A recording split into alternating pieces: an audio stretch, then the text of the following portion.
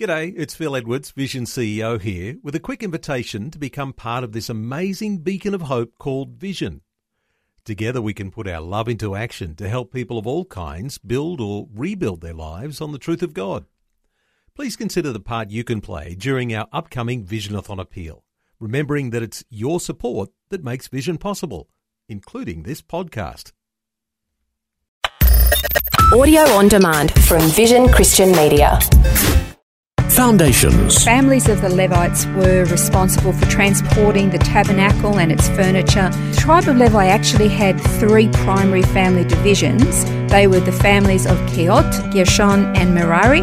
They had a huge job. Foundations. Understanding the Jewish foundations of our Christian faith. With Robbo Robinson and Mandy Warby.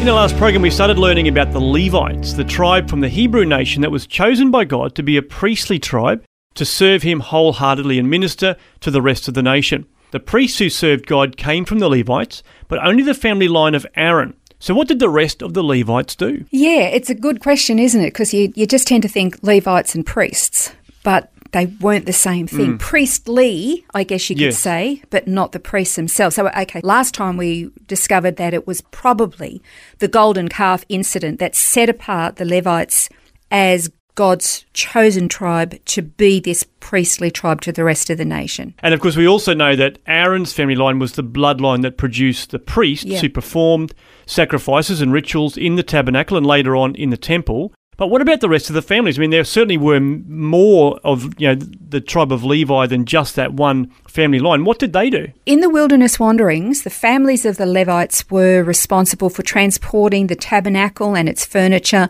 And the tribe of Levi actually had three primary family divisions. They were the families of Kehat, Gershon and Merari.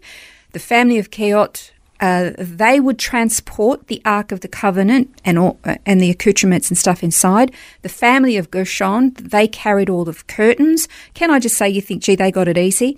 Those curtains were huge. Yeah. They were gigantic. Yeah, they were. Oh, huge. Then the family of Merari, they carried all the beams and the sockets and the bars. So can I just say, between the three of them, they had a huge job. Yeah. And of course, the scripture doesn't say how many times the cloud upped and moved. That's so right. We don't know how many times they had to set this thing up, pack it all away and transport it. Every time the Spirit moved, it was like, okay, here we go again. Not again. Okay, so the three families that I just mentioned were family lines. And in each of those family lines, there were other families as well, making the tribe very big.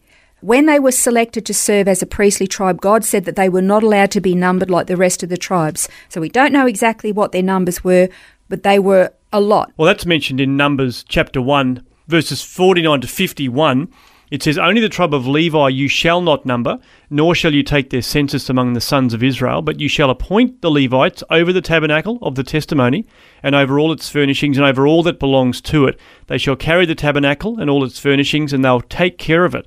They'll also camp around the tabernacle. So when the tabernacle is to set out, the Levites shall take it down, and when the tabernacle encamps, the Levites shall set it up. But the layman who comes near shall be put to death." It's a good thing that when they actually set the camp up, the Levites actually camped immediately around the tabernacle, because if the other tribes were around the tabernacle and they got too close to it, off with his head sort of thing, which is, it's kind of brutal. But you can see that God wanted to protect the people as well. That's right. So that's right. It was almost for their protection, wasn't it? Absolutely, that they camped for around. sure. Everything pertaining to the maintenance, the upkeep, the construction, the packing up of the tabernacle, the pulling down of the tabernacle, the setting it all up, moving it along, it was all done by the Levites alone. Anyone else trying to get involved or, coming in too close to this particular place, that was not going to be a good end for them. So this was a really important and very sacred task. Yeah. And Numbers 18 actually lists the duties of the Levites. Yeah, the first few verses of that chapter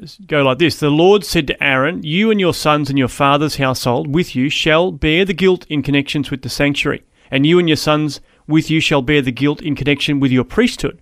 But bring with you also your brothers, the tribe of Levi, the tribe of your father, that they may be joined with you and serve you, while you and your sons with you are before the tent of the testimony.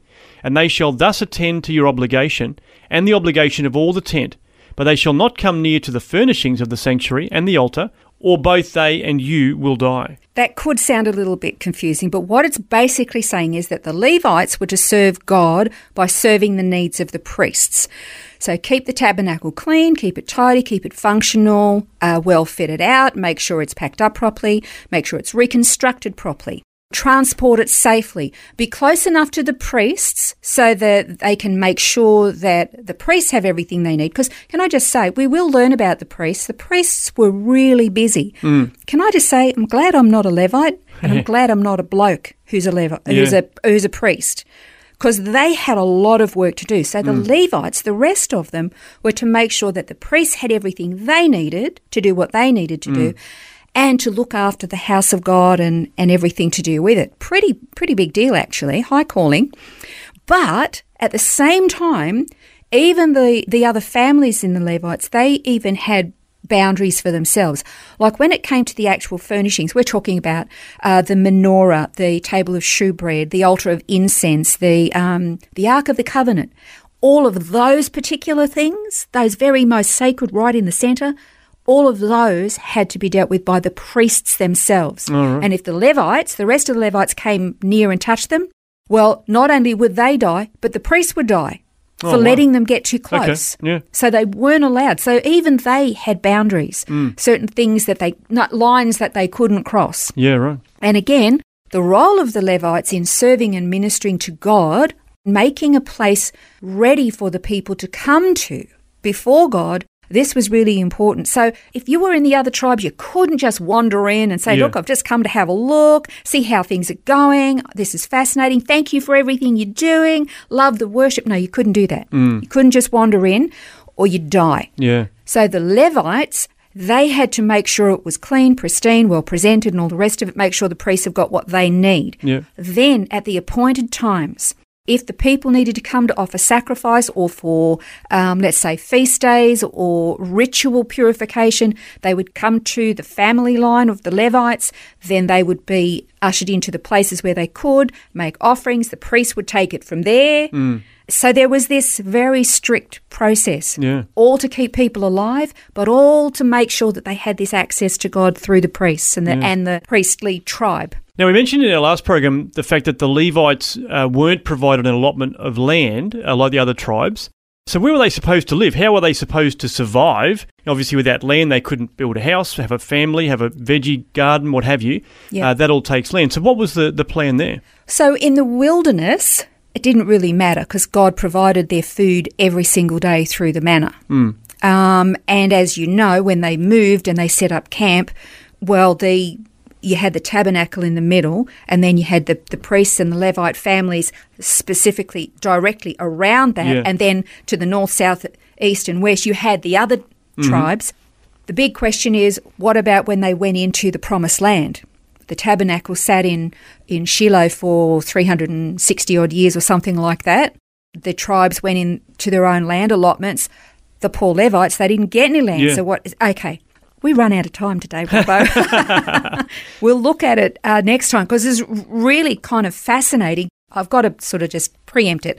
They were given 48 cities that were actually spread throughout the 12 tribes, those land allotments. So no land for themselves, but they were given 48 cities. And in those 48 cities, there was also 6 very special cities, and they were known as the cities of refuge. They were in Kadesh, Shechem, Hebron, Bezer, Ramoth and Golan. And they have their own special role and feature within the nation as well. Yeah, well, we'll explore that more in the next program. We'll look at these cities of refuge.